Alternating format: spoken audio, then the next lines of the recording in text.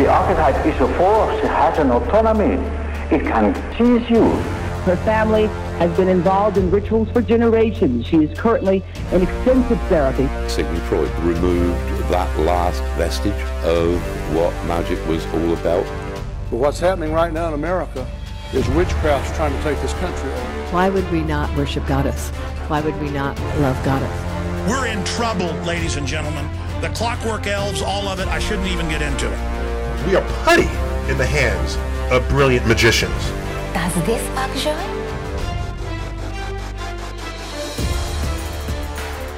Quite a heady tome has recently found its way onto the Statosphere, coming from friend of the show himself, Ben. Last name of which are we at liberty to discuss?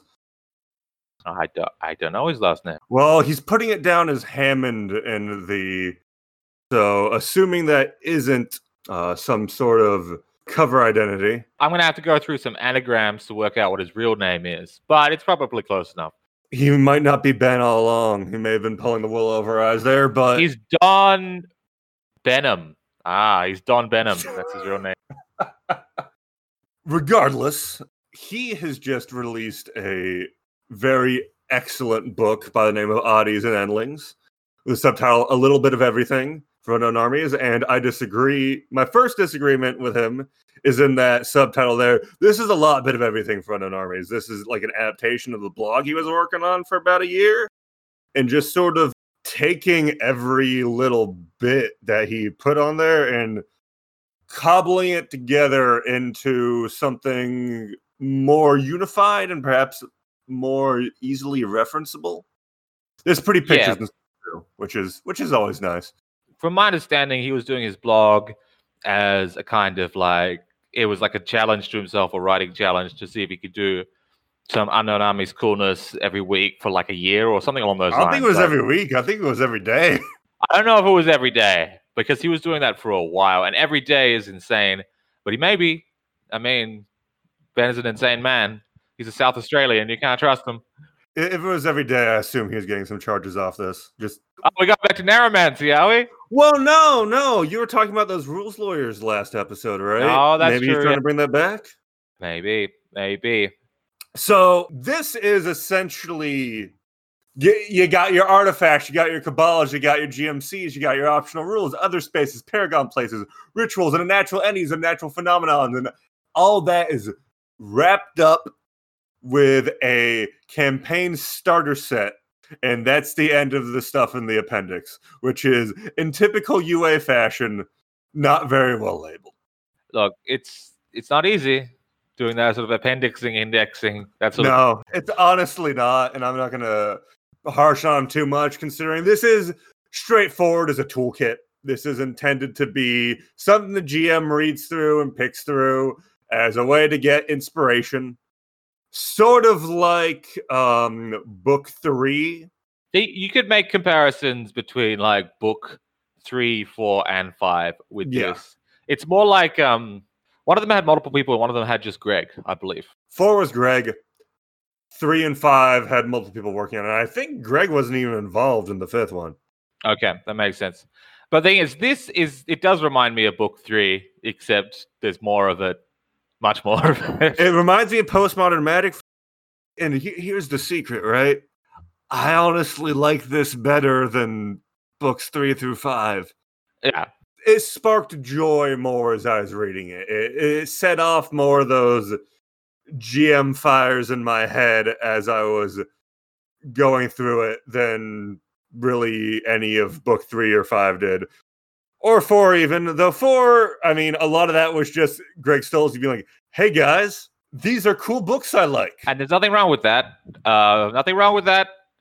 But like with book 3 especially, it was a lot of words on things that we already knew or things from second edition that were like, here is what Amoramancy is. Have 3 paragraphs about that, but no actual details. Yeah, no actual fucking stats, which is for that sort of player-facing thing is what you want in a source book. So, yeah. There was some cool photography choices in there. I'll give them that.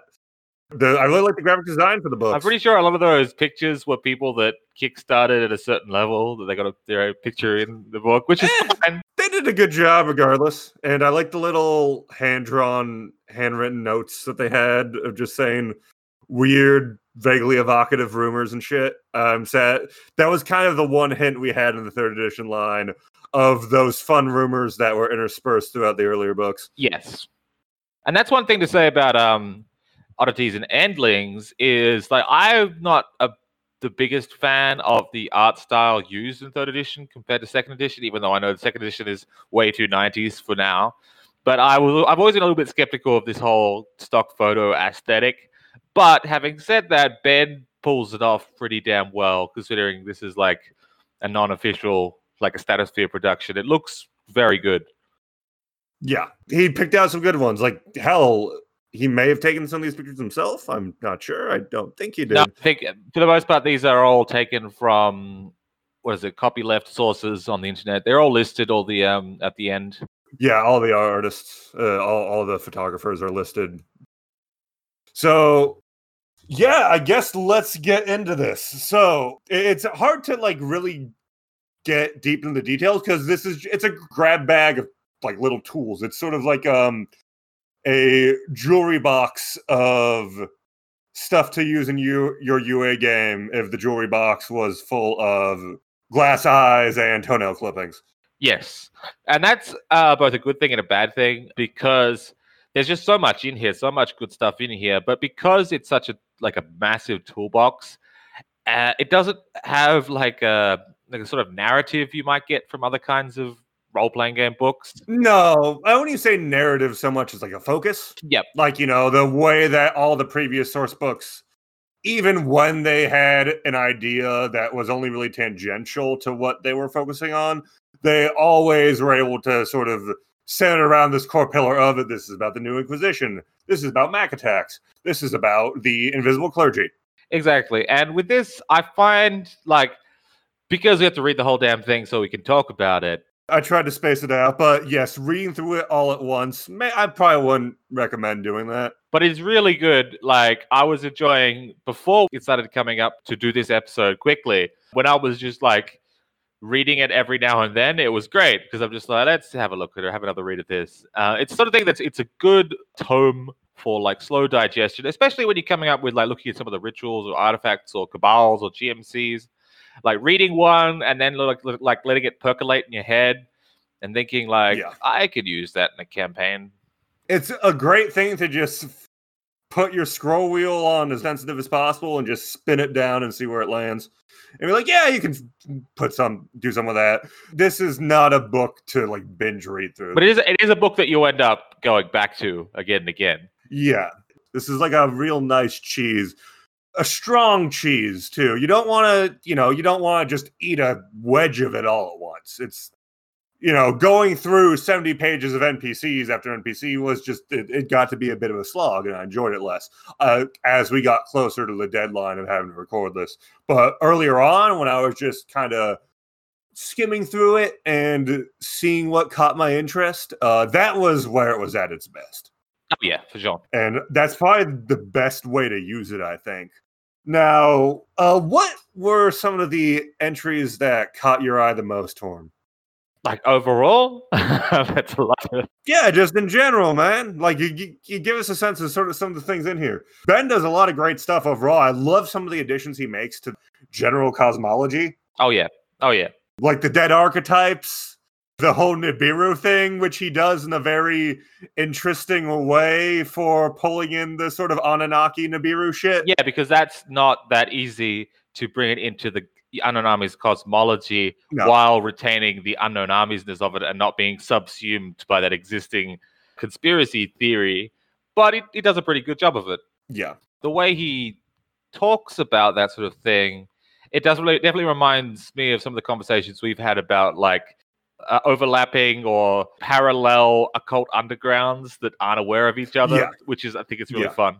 And he's actually does a very good job of bringing in some of those conspiracy elements that are kind of pushed away from UA stuff most of the time. Yeah. Like, Subproject Candy Onion does a great job of bringing in all the ufology stuff while still fundamentally coaching it in the UA humanocentric you did itness. Yes, absolutely. What I like about Subproject Candy Onion, not only because the basic idea is that like this UFO phenomenon, it does exist, but it's us that are doing it with our beliefs, right? If I'm remembering that correctly. Yeah, the central idea is, yes, the Men in Black do exist. They're a small government agency in like a shit office on the corner of some obscure Air Force base, and they accidentally created aliens by pushing the narrative that they existed in order to cover experimental aircraft testing. Which, there's some logic to that. You know, it's a very fun setup for the sort of Delta Green-esque stuff that I love for the same reason that I love Flex Echo. Oh, yes. It gets that shit to work in the UA-ness. And part of the thing they do there is always like, all right, no, this isn't some big sprawling government conspiracy. It's some shitty office in a corner somewhere that has like 6 people working for it. Which is always the way it should be. But then again, that's how people describe Delta Green as well sometimes. But how I think of it is like when these games were being developed, because a lot of the same people were developing both games, there was, I know especially from John Tynes, there was a reluctance to go retread old territory and having a bit of a separation between like not having as much governmentness in Unknown Armies made sense at the time as a design decision. But we're not John Tynes, we're not Greg Stolze. We can do what we want. Yeah. And sometimes I want some crazy government conspiracies in my Unknown Armies, and having them like be filled with obsessive weirdos makes sense. Yeah, as is anyone else and obliquely involved with Occult Underground. And I've run into people that are like, I really like Unknown Armies. I'm not so much into Delta Green, but I do dig aliens. So having that way to bring all that into your UA game, you know, this is still fundamentally about urban legends and conspiracies. There's this own spin on it, but you want to have your way of bringing in the X-Files shit, all the Eric Von Daniken stuff that people love, while still fitting in the general established way that things work. And then there's that great moment of, yes, your cabal has spent years investigating Area 51 and Subproject Candy Onion, the secret project encased in Area 51, only to realize, oh fuck, we did aliens all along on accident. That is good. It's that twist. Yeah, exactly. There's a lot of fun shit for that sort of thing in here. And it doesn't make sense compared to like how the deep truths of aliens in Delta Green is it was the Lovecraftian mythos all along. Yes. In Unknown Armies, it was us all along. Yeah. That spin needs to be there. That tone needs to be there. And Ben does a great job about maintaining that. How I've been looking through this book is I'm thinking that I'm probably going to be running a UA campaign in the Silicon Valley pretty soon here. And I've been looking through this with that in mind, thinking like, all right, what's some things I can pull from that? One that I liked a lot was the Gull Mine of San Francisco. Oh, yes. The setup for that one is Robert Stroud, the famous Birdman of Alcatraz, figured out how to art his mind into the thousands of gulls that seep through the city like rats. It kind of reminded me of the whole Pigeon King mythos that developed on the Facebook group, but it's very distinct. And I like, gull-based hive mind is fantastic. And there's some kind of related stuff, like there's a ritual in here that I liked a lot. Verminous Rebirth, which allows you to turn yourself into a swarm of rats. Because, it's always fun to have that as an option. I mean, sometimes you need to be a swarm of rats. Yeah, sometimes you need to be a swarm of rats. I have a thing for that whole vermin as hive mind sort of deal. Yeah, it's fun. There's a lot you can do with it, too. And anything where there's, like, weird animal stuff is always fun with me. I am like, what's some stuff that stuck out to you, Torm? In regards to like just little bits that you liked. I liked the last $20 bill. That was funny. I like the idea that it's destined to be the last existing $20 bill and therefore can't be destroyed. But it's already kind of fucked up. What does that tell you? It's already tattered and like there's stuff on it. So what does that tell you? This is going to be the last 20 bill in existence. It also asks some questions about the cosmology, which makes me, but no, it doesn't contradict the cosmology just so much as just raises questions. How does this mean it to be the last $20 bill?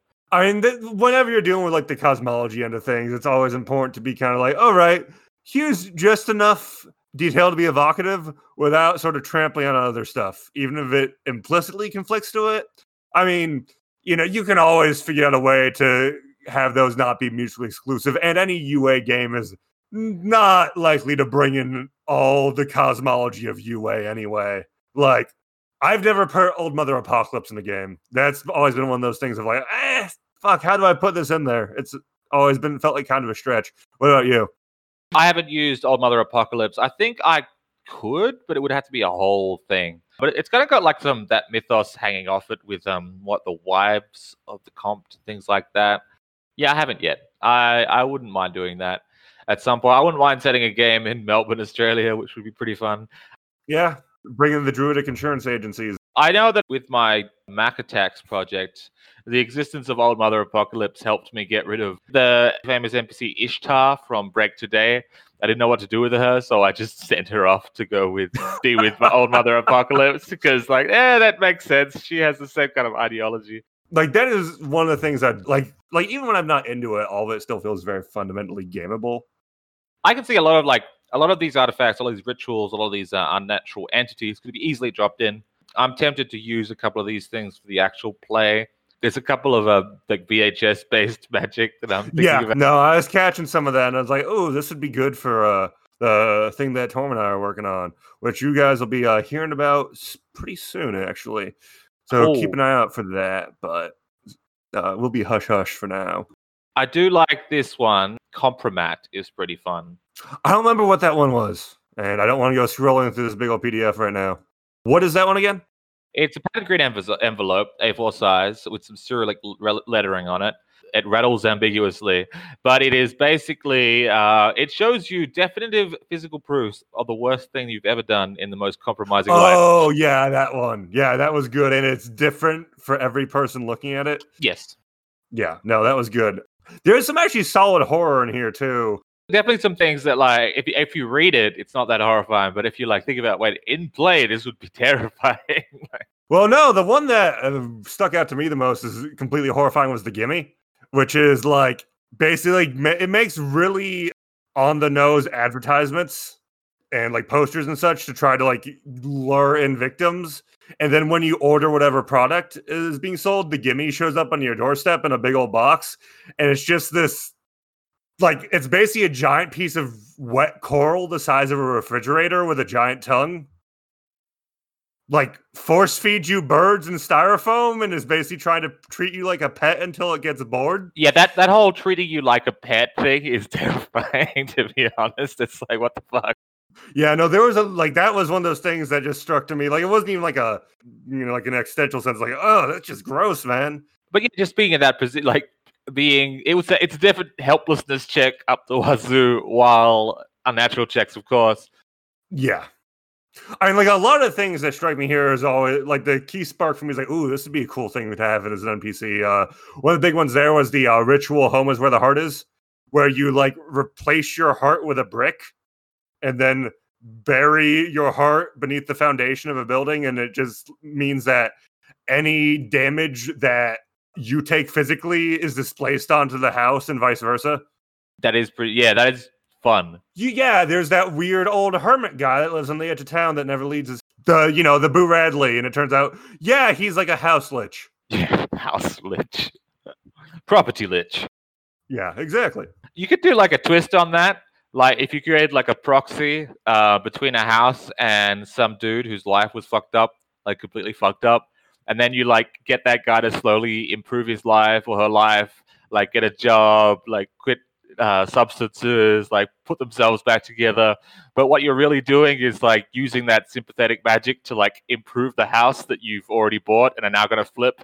And as soon as that guy gets his shit together, you break the connection. flip the house, which is now looking great, and the guy just goes back to his old habits because you cut off the connection. Yeah, no, that's good. That's good. I mean, like, speaking of which, there was a couple addiction-related ones in here that I liked. The mortification method is one that, like, basically it's sort of the, usual cat o' nine tails self-flagellation thing. The way the ritual works is it allows you to do that in place of indulging in an addiction of yours. And the idea I had there was, like, this old Kabbalah is getting together to do one last job, and their old dipsomancer has crawled onto the wagon using that ritual, and your job is to yank him off of the wagon so he can get totally smashed again to help you, rob a bank or whatever. This is definitely an example of a debate that's been happening on the Discord about Unknown Armies characters. Are they just bad people or not? They don't have to be, but the way I like them to be, they need to have redeemable aspects. Any good character, I think, is a mix. They have some flaws, they have some virtues, but one of the things I love about this game is how it really lets you if you want to. Everyone still has a noble passion, for most people. Yes, exactly. They always have that thing that keeps them going. All about the choices you make. You did it. So if you want to be a piece of shit, okay. If you want to be a good person, change the world, you can do that too. In my experience, and this sort of ties in like with that sort of Coen Brothers influence on Unknown Armies, both in the game itself and how I tend to run it, of, good is kind of boring. It's good is domesticity. It's having a family and a loving wife or husband. It's living your life. But evil is exciting. That's how it gets its hooks into you. And, when you're playing a role-playing game, sometimes the most exciting part of it is just being a shithead. And then you ask yourself, this is not my beautiful house. Never mind. Anyway. But yeah, there's plenty of shithead fodder in this book. There's a lot of fun spins on demons, and then demons are always one of those things that's I like the take of UA on it, but it always felt like it was difficult to insert them into a way that wasn't core to the campaign conceit. And there's a lot of fun actual uses and interesting spins on them with this. For sure. I really like actually a lot of the just unnatural entities he's included, because there's some interesting ones that aren't human related, but they still make sense within the Unknown Armies milieu in a way. Like, I really like the inflatable turnkeys, which are like inflatable dolls that have been turned into magical slaves, but then go and do their own thing. I really like the fact that it's distinct from, say, non-entities, because what I like about non-entities is how they get obsessed with emotion, right? But these inflatable turnkeys instead get obsessed with whatever tasks they've been tasked with. And it says something about entire Baroque philosophies are constructed around the act of making breakfast or piloting a boat. And I'm like, that's something that's fun. That's an alien way of thinking, but it would be fun to use this inflatable servant, which has an insane philosophical theology that is developed making eggs. Speaking of eggs and unnatural entities, the McAllisters. The McAllisters are horrifying. I like it. So the setup for these things is at some point in the past, a Videomancer figured out how to pull characters from media and such and store them on VHS tapes and then bring them into the real world. Most of them go insane from existential terror, and for one entity, one particular character that has proven extremely intelligent and resilient, which is the Home Alone protagonist, Kevin McAllister. So somewhere there's this colony of malevolent Macaulay Culkins that are breeding more of themselves in VHS tape eggs. Which is horrifying. That's just so fucking out there and great. The Matryoshka parasite, which is if you get hit too much with spells that try to disrupt your free will, a smaller version of yourself. They kind of get pushed into a smaller version of yourself that unzips you from the inside and pops out to go do those things that it has been compulsed to do through years of magical influence. Is some David Lynch madness right there. No, there's a lot of great body horror in here. Like, well done, Ben, on this. You did a great job on just some fundamentally horrifying shit. I really like the Potemkin, which is the spirit that makes everyone else think that you're fine and you're doing great, which is good unless you're injured. Yeah. The natural entities in general, like that and the rituals, are probably my favorite sections of the book. Yes. As far as rituals, A Streetcar Named Desire was one I liked a lot. You do rude shit on the bus, and wherever you're dropped off, finally, by the bus driver, whoever just getting fed up with your shit, that as long as you're doing this rude thing, you're thinking of the target and you'll be dropped off close to whatever your target desires the most. It's just such a useful ritual, but it would be fun to play. So you can use that to triangulate it over time through public transportation. And the thing that stuck out to me here is there's nothing stopping you from targeting yourself with this, right? Not by rules as written, I don't think. Through jerking off on the bus, you can finally find true love by slowly triangulating the position of where they live. Yes. That's fucked up. But yes, that's a fun NPC. Hey, why is this weird? Why do we keep running into this weird dude who's like, getting himself off in public? And he's just a sad, lonely man who has found out this way to find true happiness, and this is the only way he knows how. And this is why you're such an effective scholar of the occult underground, because you think like these mad, sick, adept bastards. That's, again, one of the things I love about UA on a mechanical and a thematic level is it very much encourages you to tap into that sort of schizoid part of your brain. Yeah. And that's like on a mechanical level too. And, maybe we should talk about some of the house rules that Ben's come up with here, which are probably my favorite part of the book, considering how short they are, especially. I agree. Like, not to insult the rest of the book, because it's just good information, but the optional rules are really well done. Like, anyone can make up house rules, but these are good house rules. Yes. No, these are well thought out house rules coming from someone with a strong understanding of the game. And most of them are tied into coercion in a way that's really smart. Oh, yeah. Like, basically, just this one page on coercion. I'm just like, this is just how coercion works now in my game. I mean, the three things we've got here, not to get too deep, but there's not that much. It's not a spoiler or anything. People should buy this book anyway. But he's got these three ideas. The first one is counter-coercion, which is the idea if someone coerces you, you can coerce them right back with something else. And that just makes sense to me. Yeah. So what I want to, gush about coercion as a mechanic.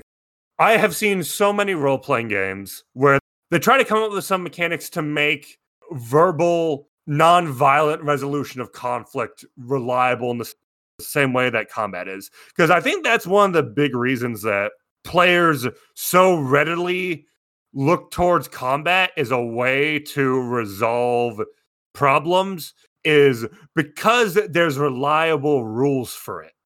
It's not this GM adjudication stuff. It's, all right, we know how a fight is going to work. It's reliable in a weird sense. Yeah. So beyond that, it's also just very dramatically satisfying. You have a disagreement with someone. Punch them in the fucking face. Stab them with your sword. It will resolve the conflict in a way that makes sense. And most sort of non-violent conflict resolution systems that I've seen that aren't just kind of, hey guys, just do a roll, and if you succeed, it works out for you, tend to feel really weird and gamey, where it's sort of like a system for verbal debates, and that's outside of a very narrow set of circumstances. That's usually not how a sort of argument is going to work out. It's not going to resolve itself of, but I have the best reasoned argument and that's how this gets resolved. No, this isn't, This isn't r/atheism. What was that sudden like taste of British accent I heard when you were saying that? I don't fucking know. I was trying to do my impression of the debate me, sir. I love coercion because it solves so many of those problems in the broad strokes. It's if you're about to come to blows, which is how a lot of like verbal conflict ends up in role-playing games, it's a much more sensical way to sort of de-escalate the conflict, which is especially important in Unknown Armies because more so than any other game I've encountered, combat is chaotic. Combat is dangerous for everyone involved, not just in the sense of you might get hurt, but you can also very easily end up hurting someone else way more than you intend. Yes. You can really fuck someone up. You get major consequences. Like if you're doing your job as a GM properly, like, dude, if some weirdos start killing each other with knives in an argument about whose Beanie Baby is the most holy, the cops are just gonna put them in jail. Yeah, exactly. And sure, they might be able to use their magic to break out of jail, but they still have a record. They still are a wanted individual, and not to mention if they just phase through the jail's walls somehow, at least one of the cops are like, what the fuck happened here? All right, I need to investigate their house. There must be some sort of explanation for this. Magic does not solve problems usually. It just creates more of them. This cop's just like, this guy's phased through the wall. The other cop's like, all right. And then he's like, and he stole the donut right out of my stomach. And congrats, now you've accidentally got like an entire police department involved with the Occult Underground. Yes. And that's why having social combat, or at least an activity that's baked into the rules, something you can do that's like role-playing, like as pure role-playing is fun and everyone likes to do it. No, everyone, but people like it. But it's just really helpful to have rules that respect that side of things. So it's not just all about fighting in terms of physical violence, but also about like badgering people and harassing them and yelling and trying to get your own way through words. And as you said before about the like other systems do it like in a gamey way, that's very true, but it can work. I've experienced Burning Wheel's Duel of Wits, which is fun. Duel of Wits works in very specific circumstances. That's kind of what I mean. Like, because I played Burning Wheel too. I love the game, but you aren't going to be able to use those every time you're trying to convince an NPC your way. You don't want to be like, all right, time to pull out the flowchart. Yeah, exactly. Yeah, I've only played it once, and the Duel of Wits was kind of like it was like a one-shot set in Middle Earth, and I was a dwarf, and I was arguing with Legolas at the climax, and that actually worked. No, that's good. That's good. That's the thing about Duel of Wits, I think, is it's good for climactic stuff like that, right? Yes, and that makes sense, but it's not.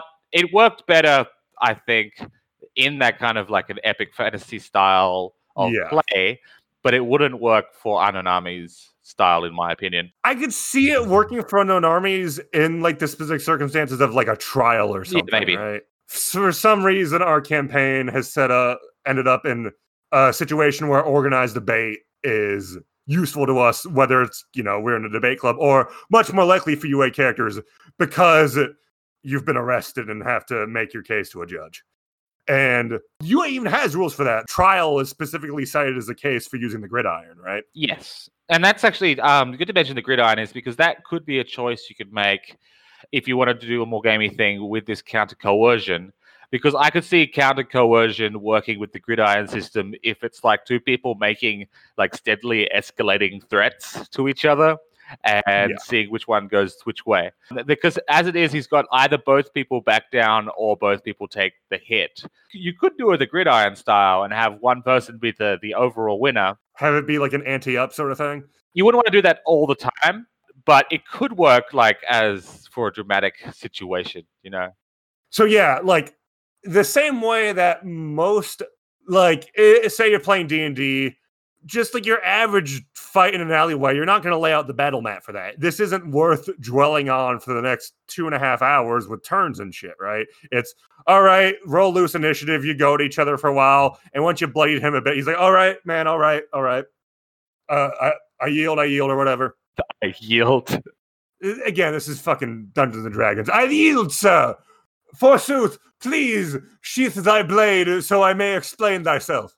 Puts the switchblade away. And then, that's the thing, UA combat is pretty fucking fast. And a lot of it is not going to be resolved in terms of who drops first. It's going to be like, all right, man, Jesus, stop, fuck.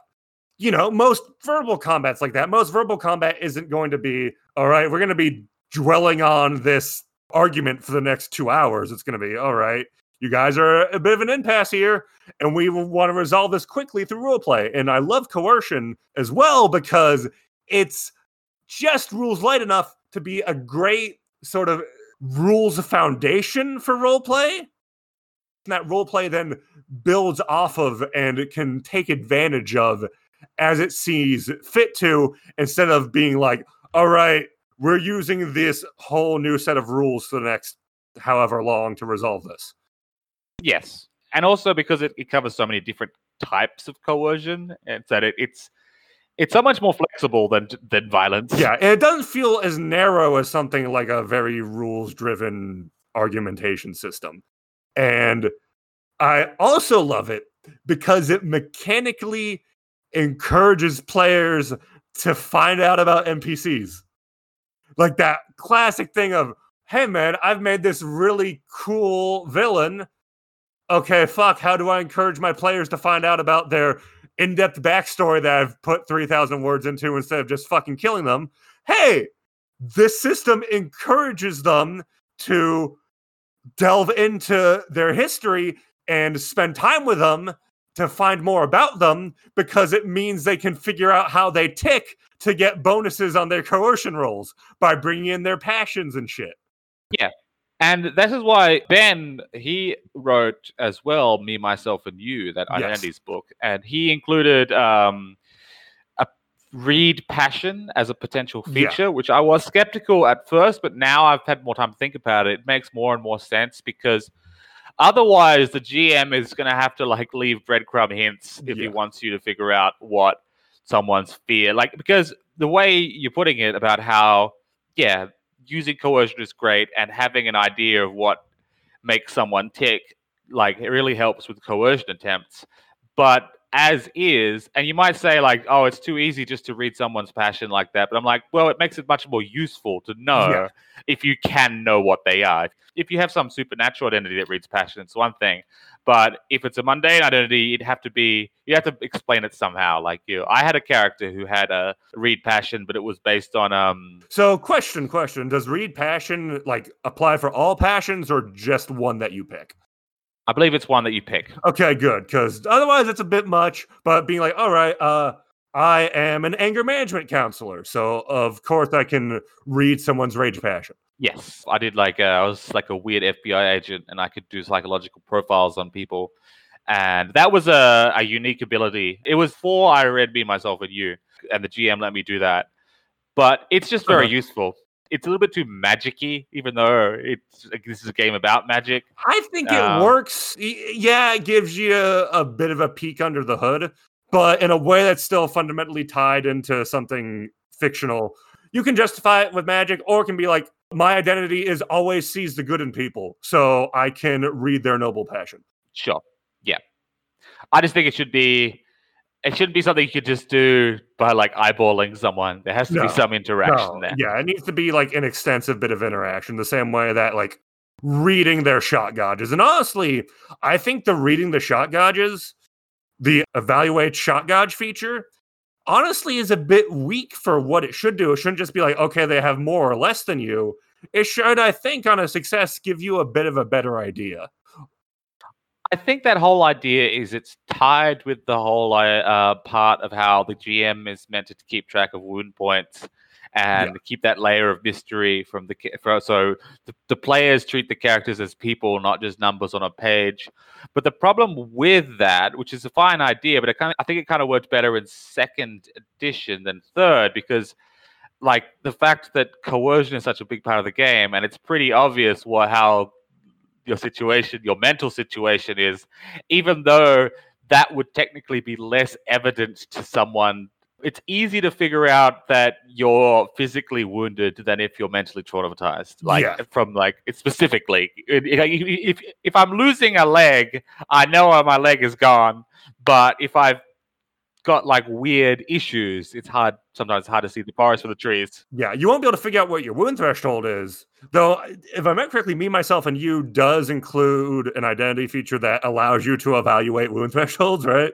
Oh yeah, that's pretty funny. Yeah. So, and no, that's good. Like, because I like having that layer of obfuscation be there by default. But if players want to spend character building resources to be able to look past that obfuscation, I like that. That's good. And it's not like you can't figure out what makes someone tick without those rules, right? You can make an educated guess.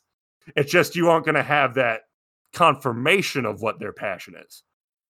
And you kind of have to have the GM step forward and be like, a dog walks past and the NPC's eyes widen and they shy away. Some are tricky to put in, and that's the thing. It's like, all right, if say they're claustrophobic, that's going to be, you're going to need to work a bit to come up with a situation for that. But fear passions in general are usually pretty tricky to figure out.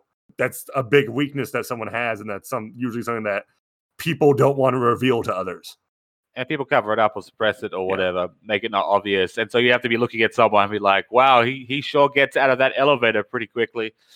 And just as far as taking advantage of passions, the fear passion is probably the most damaging for someone to know, even because it has like mechanics tied to it, even excluding all the stuff about coercion, right? Yeah, but you can make arguments for other things as well. Yeah.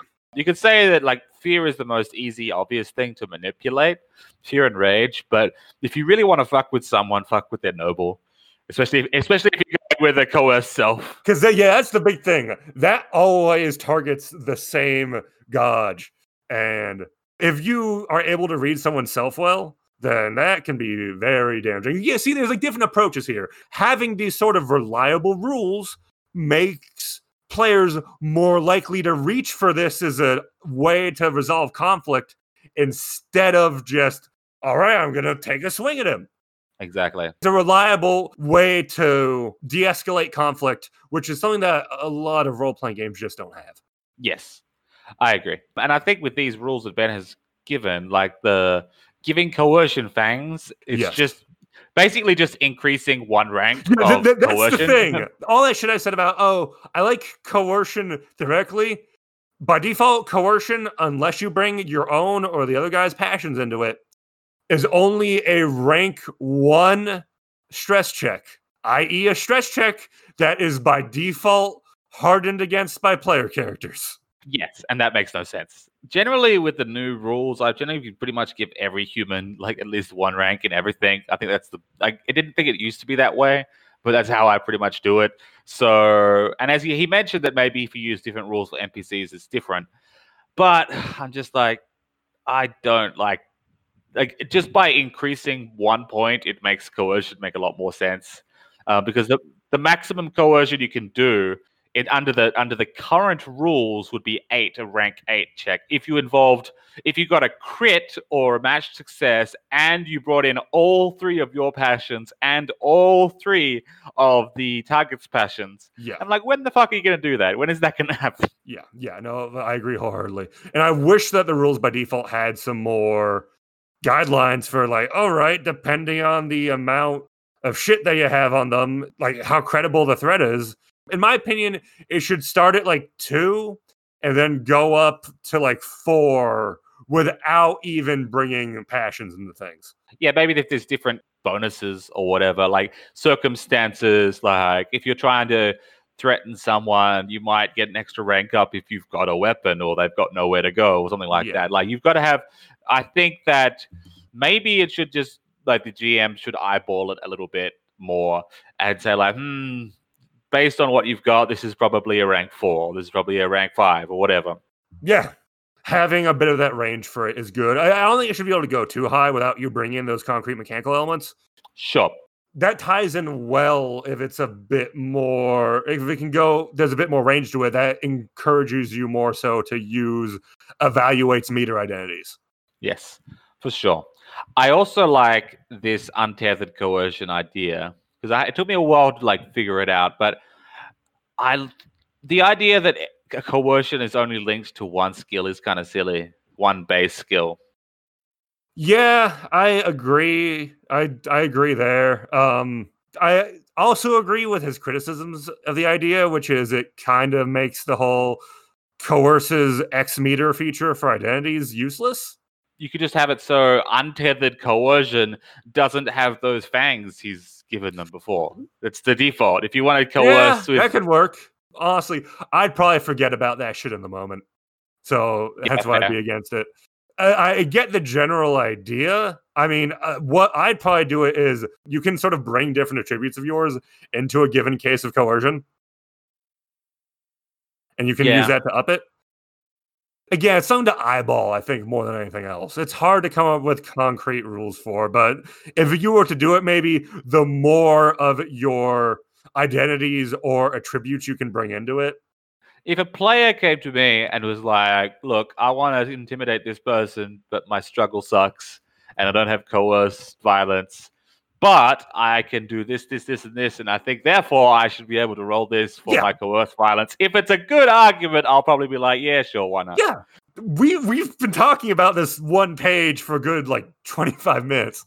It's not all that's there. He also has rules for downtime, which I'm kind of... We're going to do this for every single page in this 200 plus page. Exactly. He has rules for downtime, which I'm kind of iffy on, but I like the general principle of them. He's kind of bringing in... This is just Delta Green rules. Yeah, exactly. He's broadly bringing the Delta Green rules, but it doesn't work quite as well for unknown armies because Delta Green has that sort of implicit episodic mission structure, which unknown armies usually doesn't have. So it's a bit more difficult of a thing to slot into. If you were doing a TNI game or a Sleepers thing where you did have quote-unquote missions or being ordered to do certain things and then having time in between, it works. It also works in a normal campaign if an objective has been passed, and sometimes in games that there is time needs to pass. Yeah. What should we do until we wait for the next solstice? There's downtime rules. Yeah. Because in practice, I don't think I would use these every time, but I would have liked to have had these existing. And the way I'd probably end up using these is, say I'm doing a campaign that's not even episodic, but their goals are just on a longer time scale, such that I'm not really following what these guys are up to day by day by day. I'd be kind of like, all right, you aren't dedicating your entire life to figuring out how to raise Prince from the dead. You are doing it as a hobby. All right, here's the downtime stuff you're doing during the majority of your time, right? Those occult hobbyists are the worst. Fucking casuals. God damn it. And he includes complications you can bring in, which I dig. Just, applying some concrete rules there. I love that he included charge gathering in here, because there's been so many times in campaigns where it's, I want to do this, but I need some time to gather some charges. Sorry, dudes. All right, well, you guys, while he's counting change in the streets to get magic, what are you guys up to? We can't do this because he's too busy masturbating for the day. So what should we do? I guess we're treading water. I guess we're also masturbating, but for far less justifiable reasons. For leisure purposes. Exactly. He's wanking for work. Well, this time, say you're doing a Sex of the Naked Goddess campaign, right? This is the sort of thing where you'd cover, hey, here's when we're filming our weird porn rituals. Especially if you're dealing with higher level campaigns when you are ingrained into some organization in some way and actually in control of resources and the decisions involved with managing them. This downtime stuff is great for that. That just makes me think of Detective the Naked Goddess as obligation and people going in to have their ritual sex, but having the attitude of it being oh, I have to go to church this Sunday. I don't really want to go to church, but I guess we have to go.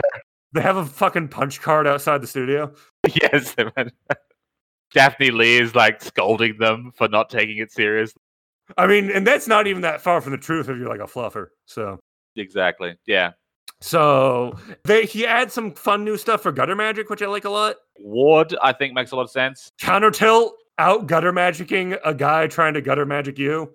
Makes it. I think there should be even more gutter magic craziness. Actually, like these are solid.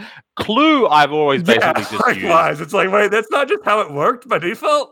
But yeah, because like that's the great thing about gutter magic. It's a thing for the players to force the.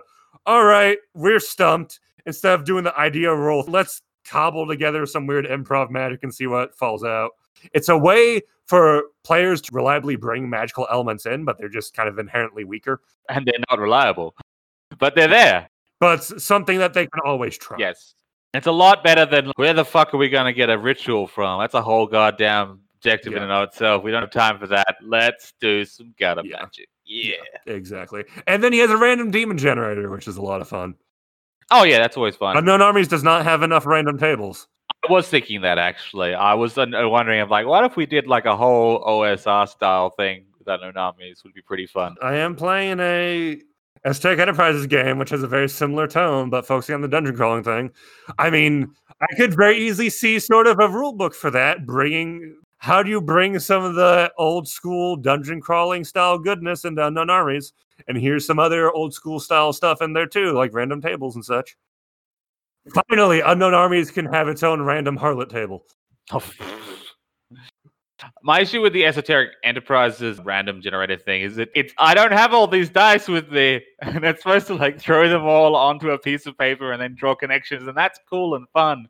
But I'm like, there must be an easier way. The underground building stuff can be a bit much at times. It's fun and cool, but there should be other ways to do it. Yeah, I think. Exactly. I agree. Well, I think that's the great thing about the corkboard, right? The corkboard kind of supplants that same sort of purpose in a way that gets players immediately invested and works a bit better for the sort of games that Unknown Armies does. Yes, exactly. So if you were going to do a dungeon crawl, porting in the system that generates a literal underground is good. But for how it usually is, where it's a bit more loosey-goosey, rather than like actually keeping like the geography of the situation in mind, the corkboard works better, I think. I agree.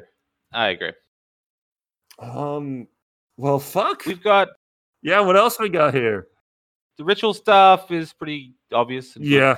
You know, you don't need cast rituals. This is kind of tying into something that I was thinking of recently, of the whole obsession thing. And I don't think the avatar identity should need to be an obsession if someone isn't consciously channeling that archetype. I agree. And you see in the book as written, like, okay, avatars and adepts need to have obsessions. And that makes complete sense. That it's ingrained in the reality of being an adept. But for avatars, there's a lot of them that don't need to have them as obsessions because they don't know that they're doing it. You could have the obsession be somehow related to the fact that they're an avatar. Like their obsession has led them down the path of an avatar and a certain interpretation of an avatar, even if they're not aware. But it doesn't have to be obsession is avatar. It just has to be linked somehow, or should be linked. Exactly. Or like your manifestation of avatarhood is interpreted or seen through the lens or whatever of your obsession. And that's one of the other things is like, it always felt weird to me that the of course I cans don't apply to avatars. I'm the mother, of course I can take care of a crying baby. But yeah, that's kind of, yeah. It's not in the rules as written, but it makes complete sense for them to be there. I get maybe wanting to move away from that to make avatars, I guess, less powerful and jacks of all trades. But I think you should still be able to do it. You also have mundane identity mother, avatar identity mother. Sure, but then it's like, all right, that is your character, which I guess kind of works for the mother. But you know, you want to have a bit of a spin on that fundamental archetype. When I said that he's an MVP, I mean he's a MVP as well as an MVP. So I guess getting back to our oddities of a different sort here, is there anything else you'd like to add? We don't want to talk too much about the NPCs, but I will say there are a lot of the goddamn NPCs. Yes, there's like 70 fucking pages of the things. And I do like the fact that it's pretty heavy on the ponies. Yeah. there was definitely a lot of times I was reading through, it's like, yeah, cool. I could definitely grab this person or this person, just to throw a couple curveballs in the campaign because they're fun. They're fun people to have, and I do like he uses the broader definition of ponies, which is just someone not in the know, not necessarily someone who's not magical. Yes, because some of them do have powers and things, but they're like not many. I think it's the way it should be. Like, these are the people who are hanging around the fringes of the occult underground. They're the ones that are easy to exploit and things, and also ones that can become problems later when they get into the know. I mean, I think we talked about that, like having like if I was going to do some GMCs in a book like this, I was thinking about stealing the John Tynes thing from the Labyrinth, where he presented in a Cabal group over time. Like, this is what it will be like if the Cabal group first encounters the PCs, and later, like, if the PCs attack them, how they'll develop, how they'll respond. Yeah,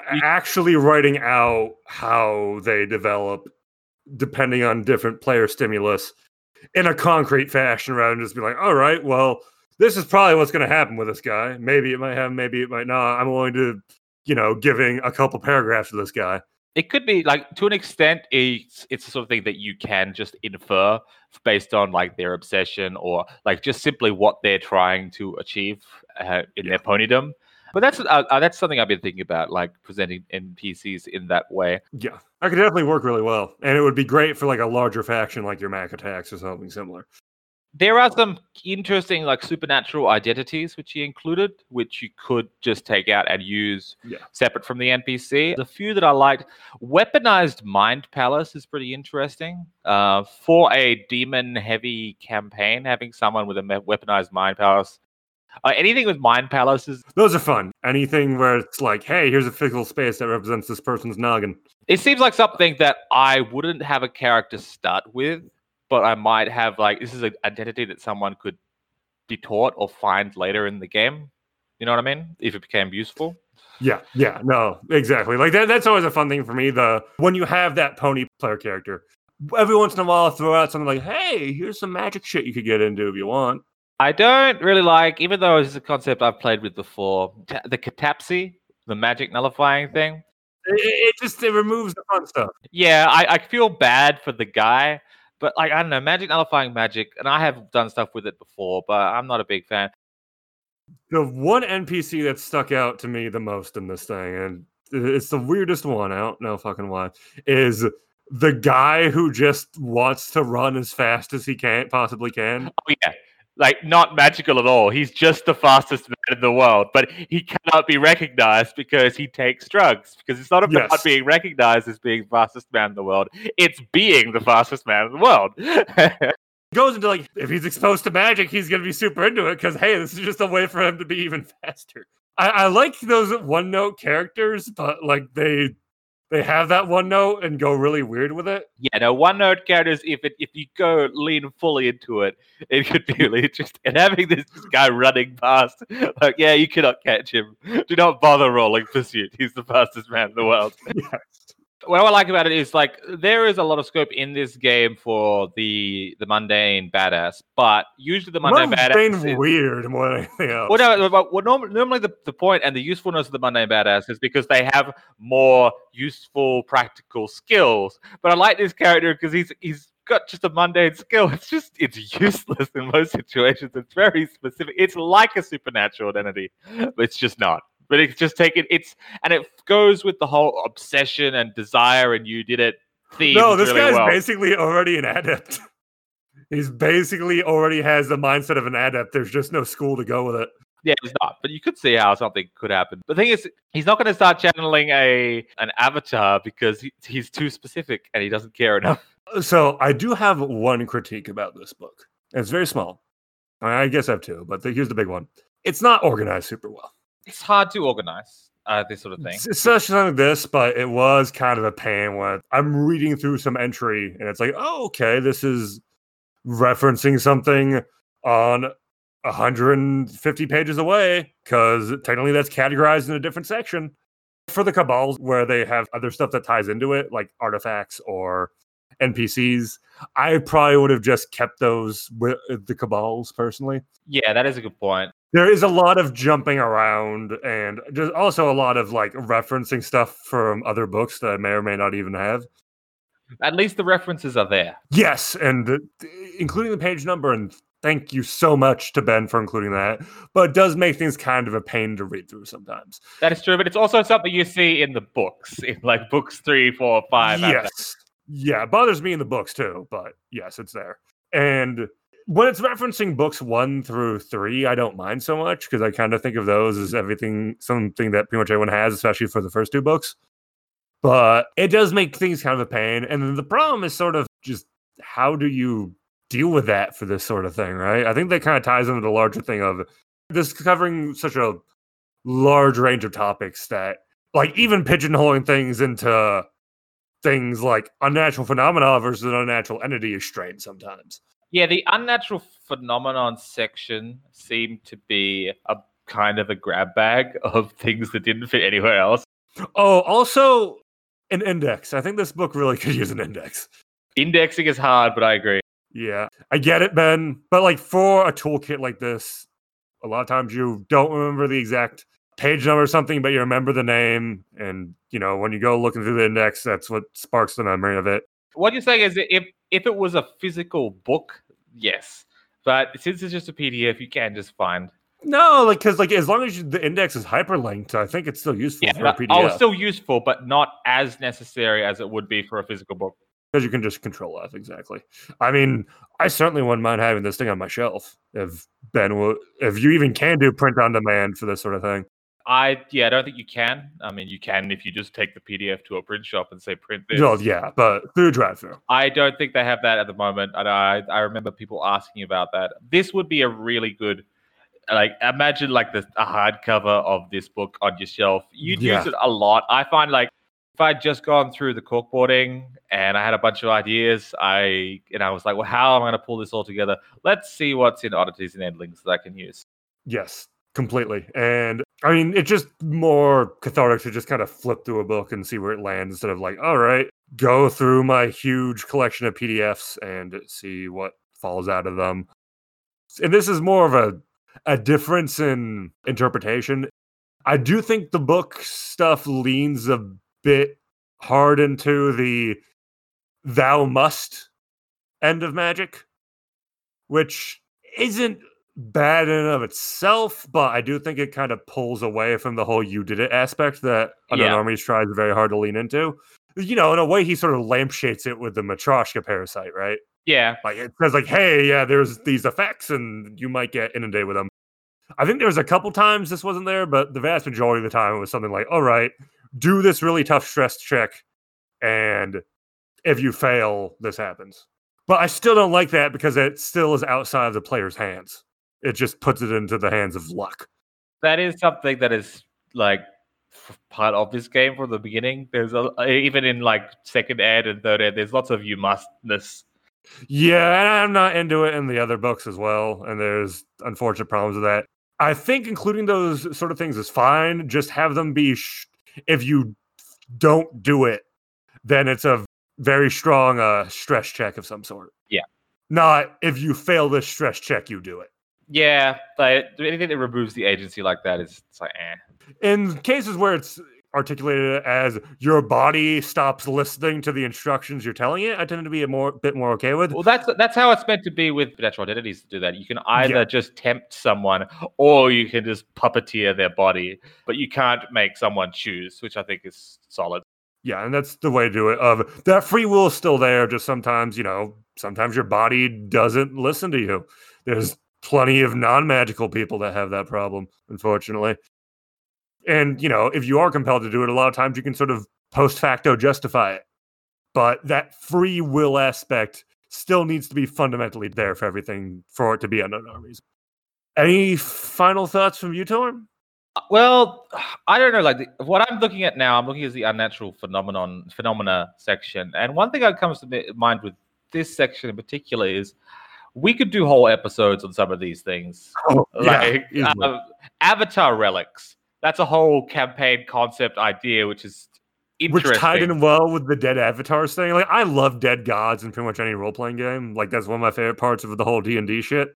And having that as avatars of like, all right, you're going to the middle of the Amazon somewhere to dig up this ancient avatar's corpse so you can steal his toes. And you can go in the whole like John Dillinger's dick or whatever it was, things like that. Then you can just go through the suspected avatars in history from the books and be like, whose body parts can we steal from a place? Which is a fun spin on sort of the saintly artifact sort of deal. Yeah. Which is explicitly called out in the book. Yeah, and there's things that you can get inspiration from, like the Catholic relics of like Jesus and whatnot, and also like how relics are also part of other religions, like Buddhism. In some parts of the world, they have the monks' relics and things like that. You could steal from all those religious traditions, but make it about weirdos. Something that I like with this is it implies that there's fake. Oh yeah, of course. Avatar of course. artifacts too. There is a lot of ideas in here that would tie really well into like a really kind of an old school, more like the fiction, very Avatar-centric, Avatar-heavy campaign where the invisible clergy and the whole thing is a big part of it. Because that seemed to be in the early Ananamis and also in the fiction a lot. I think it played a larger part than in many people's actual games these days. Yeah, I think part of that's just down to the clergy has been taking a bit more of a hands-off approach since the Whisper War. Sure. But there is something to be said for that kind of game, or that kind of... Yeah, agreed. I mean, like, fuck, as far as UA fiction, some of the closest that there is basically is described by that stuff like American Gods. Yeah, exactly. You got the Demi-God Walker, which is kind of fun. I like how Ben will explore elements like small parts of the cosmology, and he'll grow on it. He'll simple ideas like when you have the God Walker, what happens when an archetype ascends? What happens to their friends and family and stuff? Like that is something that's a topic that's not really discussed as much as it could be. Like the naked goddess had a mother. What's her mother doing? And it's mentioned and brought up in a few books and things. There's more to it than that. Like, what about like there's the idea of the like, for example, the Dermot Arcane, the mystical backwash can affect people in their relationships. Maybe like what happens to someone's relationships when they ascend, and it might not necessarily just be parents and like family members and children and friends and things. It could be people that influence them in some way and set them on a path. Like even if it's something that is like not obviously connected. Let's use the Naked Goddess, for example. We don't even know why she got into the porn industry in the first place, whether it's something she wanted to do or whether it's something that she was forced to do. We don't know why she did anything, really. Exactly. But what if there was someone or something, some reason that she took that path versus another path in life? And what would her ascension do to the person? The obvious thing is like a bad relationship or something. That's kind of stereotypical and kind of shitty. It could be anything. Like Sarah Lynn in BoJack Horseman, how she really wanted to be an architect, but she never got the chance. That also applies to like objects with an extreme amount of resonance for the path that their lives took, right? Like for the Naked Goddess, the casting couch. Yeah. That's a really the casting couch of the Naked Goddess. Yeah. Yeah, that has a lot of mojo packed into it, I'm sure. Among other things, but mostly mojo. There's also things like with failed Godwalkers, if you're talking about objects, like the famous Alex Abel falling of the keys, where he dropped his keys and he had that neurological event that could have been an ascension but wasn't. Like those keys might be powerful, like the actual physical keys. Absolutely. That whole idea of the demigod walker thing and how these people that aren't even necessarily like, you know, part of their family or like their kids or their parents or whatever, like a spouse could be like, say, hey, it turns out that your husband was living this secret life where he was involved in these weird occult avatar wars and you didn't know anything about it. And then he suddenly ascends and you're just left there having to pick up the pieces of your life after your husband turned into a glowing being of light and became the unconscious representation of the two-faced man. There you go. And to get back to Odysseus endings, like this sort of connections, interconnections are also brought up again with karmic cobwebs, which are a fairly simple concept, but they kind of make sense and are easily gameable. Like the connections of these shining gossamer threads where a person's malice or negligence has caused substantial damage. This is an interesting twist on the Chinese folk legend of the lovers connected by the thread, the red thread. And it makes sense on an emotional level that these karmic cobwebs could exist and like sort of wrap around each people and interact with it. And like there is room for lots of different ways of perceiving the world in unknown armies that, well, people always talk about like the astral plane or whatnot, but there's other dimensions to the world, which don't mean necessarily fully other dimensions that fuck with the cosmology, but just other ways of seeing the world that could be translated into supernatural identities. And a lot of this stuff in Oddities and Endings can be used in that way. Yeah. This is a great book. I got a couple teeny issues with it, but pick it up. Give Ben your money. It's well worth the asking price. If you read some of the fine print, he does take part of your soul with each transaction, but it's fine. You're not going to miss it.